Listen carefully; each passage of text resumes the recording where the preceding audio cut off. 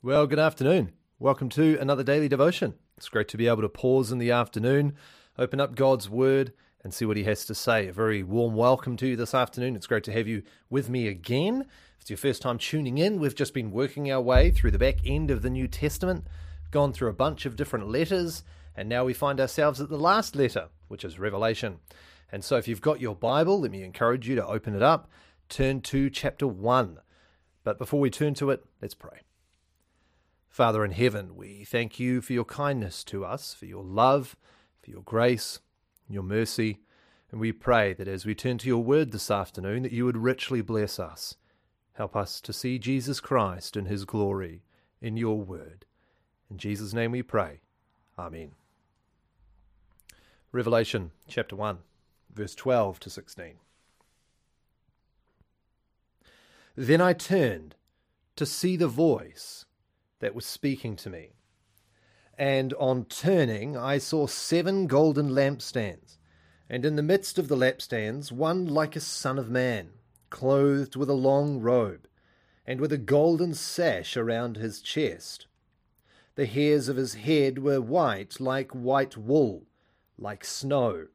His eyes were like a flame of fire. His feet were like burnished bronze, refined in a furnace. And his voice was like the roar of many waters. In his right hand he held 7 stars.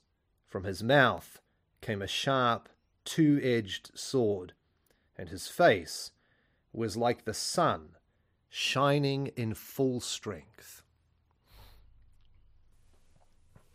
Well, yesterday we saw John once again introducing the letter.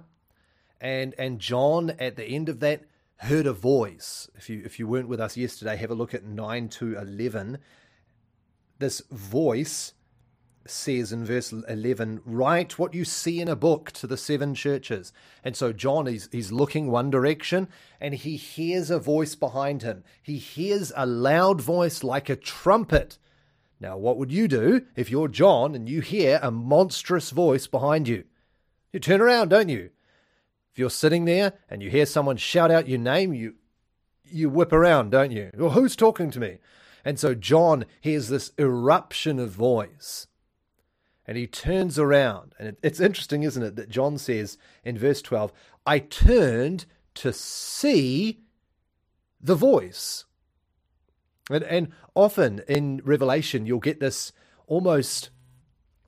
joining together of imagery, where he's hearing and seeing at the same time. And so here he sees the voice. He doesn't hear the voice primarily, but he sees the voice. He turns around to see the one who spoke the words to him. And he turns around, and what does he see? And he turns around and he sees 7 lampstands. The word for lampstands here is, don't think to yourself 7 individual candlesticks, like one candlestick over there and another one over there, but rather picture, maybe if you're of a previous generation, you might picture this a bit easier, but my grandmother had one of these big grand sets of candlesticks where you had one base, and the one base came up and broke off into 5. This one had 5 individual candlestands that all attached to the one main frame. And so John turns around, and in a sense, he says, he sees one candlestick or one lampstand with 7 candlesticks attached to it. That's the type of imagery John is trying to express here. Not 7 individual separate realities, but 7 interconnected lampstands. So one lampstand, but 7 candlesticks in a sense. And it's hard for John to communicate that, but that's what he's trying to say. He sees these 7, but he doesn't say anything about them, does he? He doesn't sort of dig into what these golden lampstands are.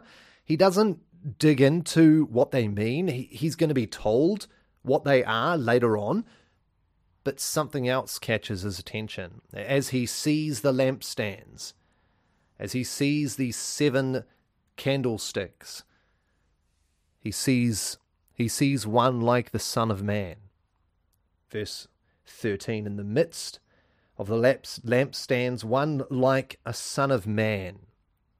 Now, when you and I think of the son of a man, like the son of a man, that could be just anyone's son. Now, don't think when John says he sees the son of a man that he's saying he sees someone who has the image of man, as if he's seeing the humanity of this person. He doesn't see the humanity of person. John, who is completely, just absolutely engrossed and saturated with the Old Testament, he sees the Son of Man that we get told about in the book of Daniel. And now there's an important point to make here, and that is that John is seeing things, and John is then expressing that with his language. And so John, who is saturated in the Old Testament, describes, trying to find human vocabulary to describe what he sees, uses all of this understanding that he has to put forth his explanation of what he sees. So John looks and he sees a man who is like the Son of Man. In other words, this is what I would imagine the Son of Man from the book of Daniel would look like. That's sort of the description John's doing. This is what I saw. This is how I can describe him. He's the Son of Man. He's like the Son of Man that we get told about in the book of Daniel. And the Son of Man was the Messiah, the one who would come at the end of days. And John sees him. And John describes him. And he gives us 8 descriptions of the Son of Man. So let's look at those. Firstly, he talks about his clothing. He says that he was clothed with a long robe and with a golden sash. And it's the picture of a regal figure, a picture of someone in a position of authority. You see, the servant didn't wear a long robe. The servant or the slave had a very short-cut robe because he had to work. You can't have a long flowing robe if you've got to do labor work, do you? How are you going to dig a drain if you've got a long flowing robe? No, it was only the wealthy, only the rich, only those in high positions of authority who wore a robe because they didn't need to do menial tasks, and it was a sign of their prestige. And so here is the Son of Man pictured with this long flowing robe and this sash of gold around his waist. Some suggest that maybe the sash of gold is a picture of his priesthood, because the priests always had a sash upon themselves. But not only is he dressed regally like a person of authority and a person of prestige and honor, but notice also what is upon his head. He's dressed, in verse 14, the hairs of his head were white, like white wool, like snow. Now tell me, what do you think of when you think of a person with white hair? Don't we say that white hair is a sign of wisdom? Now, we know it doesn't guarantee wisdom, but very often, if you need advice, who do you look to? You look to the elderly person with white hair, don't you? Because they've lived life. They have understanding. They have years of experience. You don't turn to the 13-year-old. No, you go to your parent or you go to your grandparent. You go to the one who has understanding. And so this is a picture of Christ's knowledge, a picture of Christ's wisdom. And it's interesting, he says white like wool, like snow, because wool isn't always white. Pure wool is very white, but the normal wool on a sheep isn't actually that white, is it? But he adds this snow to highlight the fact that his knowledge is completely pure, completely full. But then not only is he dressed, not only does he have this wonderful lock of white hair, but he also has stunning eyes. His eyes, second half of verse 14, his eyes were like a flame of fire. You see, he wasn't old and dottery. I mean, you think about a really old person. What happens to their eyes? Often their eyes have lost that sharpness, haven't they? They've lost that brilliance. They've lost that spark but not with Jesus. The eyes of Jesus are sharp and penetrating. They're all-seeing, and it's a picture of the fact that you cannot escape from the vision of Jesus Christ. You cannot get away. You would not be able to escape his sight. Not only does he have this all-perceiving sight, he has feet of bronze. His feet were like burnished bronze refined in a furnace.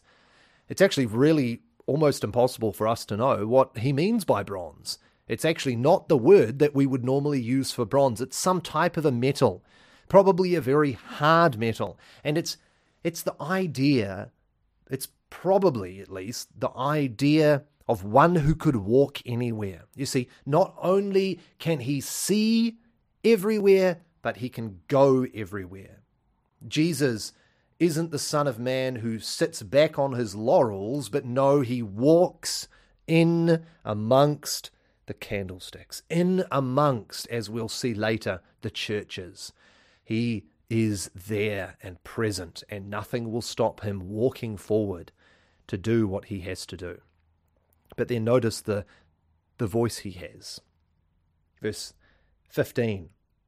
His voice was like the roar of many waters. Now, I wonder if that brings any Old Testament imagery to you. Of course, the Old Testament imagery is the voice of God, isn't it? Very often, when God's voice was spoken of, it sounded like the rushing of many waters. If you've ever been to a really impressive flow of water, whether it's the Hanua Falls, if you're in New Zealand, or wherever you go, if you go to a really large section of waterfalls, the sound is intense, isn't it? I've never been to somewhere like the Niagara Falls, but I've seen videos of it, and it would be incredible to stand right there. Well, the voice of Jesus, the voice of the Son of Man, is like the voice of rushing waters because he speaks on behalf of God. He speaks for God. He speaks like God because, of course, he is God. And so what he's going to say to John and in this letter is the same as hearing the very voice of God. But then notice he has something in his hand. He has 7 stars, we're told. Verse 16, in his right hand he held 7 stars. This is a picture of authority, but also a picture of protection and being a guardian. There was a picture of an emperor's child, and it played with 7 stars in its hand as though it were toys. And of course the picture is that of one who has the authority to just pluck the stars out. And of course we think of the imagery of Christ, God, casting the stars into the sky and naming them all. And here the stars, as we'll find out, are the angels, the heads of the churches. And so Jesus is pictured as one who holds them in his hand. They're secure and safe. I can remember when my kids were little, I used to always play a very similar game with all of them, where they'd give me a little toy, and I'd grab it in my hand and hold it very firm, and they'd try and peel my fingers open, and they'd get one open, and they'd start on the next, and the other one would go back down, and they'd slowly work on all the fingers, but they could never get it open. The toy was safe and secure in my hand. As far as they were concerned, nothing would ever tear the toy from my hand unless I decided to open my hand. And it's that picture of Christ holding secure the servants of God, the people of God. But then notice he has a sword from his mouth. In his right hand he held the 7 stars, and from his mouth came a sharp, 2-edged sword. The sword was the picture of judgment and conquering. And Jesus, from his mouth, from his spoken word, he has the sharp sword, which can be used to judge the nations, but most importantly, as we come to the next 2 chapters, judge the church. You see, he's not walking in between the world at this stage in the book. He's walking in the churches. And he comes with a sword in his mouth, speaking the word of God. But then notice his face. His face was like the sun shining in full strength. You see, the very The very face of Christ erupts forth light. His presence, his face was truly what we would call awful. Not in the 18th and not in the 19th century onwards type, but in the 14th century type. An awful thing was something which commanded awe and respect and wonder. And this face that John saw was truly awful. It filled him with awe, like the sun. How long can you stare at the sun? Well, if you're a foolish child, you might stare for a while, but we all know. 1 second, 2 seconds, we must look away. And we shelter because it's so bright. And the face of the Son of Man, who of course is Jesus, was so brilliantly bright that you would not be able to gaze on it for any period of time. This is none other than God. This is John wrestling for vocabulary to describe the King of Glory. The King of Glory, the Son of Man, Jesus Christ. And it's a stunning picture, and it's a fantastic picture for us today.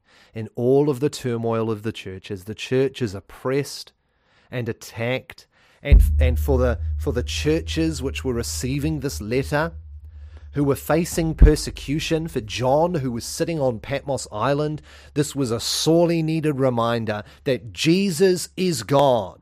He is reigning. He is on the throne. He has the sword. He has the voice. He has the Son. The emperor is a nobody. Jesus is the King of Kings. And it's no less true today. The same imagery is there for you and I. As we doubt and struggle and wrestle in what's going on around us, as we see COVID, as our businesses fail, as sickness ensues, we have no idea what's going on. As our governments begin to betray trust and peace and logic for the sake of madness and foolishness, Christ is still the same yesterday, today, and forever. And so we have hope. Oh, let us not be afraid. Tomorrow we'll see Jesus comfort John. And he'll say, don't be afraid. And let me pre-comfort you now. Don't be afraid. Jesus is still walking amongst the lampstands. Let's pray. Lord, we thank you for your love for us. Jesus Christ, we thank you for who you are. We thank you for this beautiful picture of you as the reigning Son of God. Help us never to fear. Help us to trust you with everything we have. We acknowledge that we are quickly broken, quickly afraid. Help us. In Jesus' name we pray. Amen. Well, it's wonderful to be able to open up God's Word again. Thank you for joining me. I'll look forward to seeing you back here, same place, same time tomorrow, for another daily devotion. Have a most blessed evening.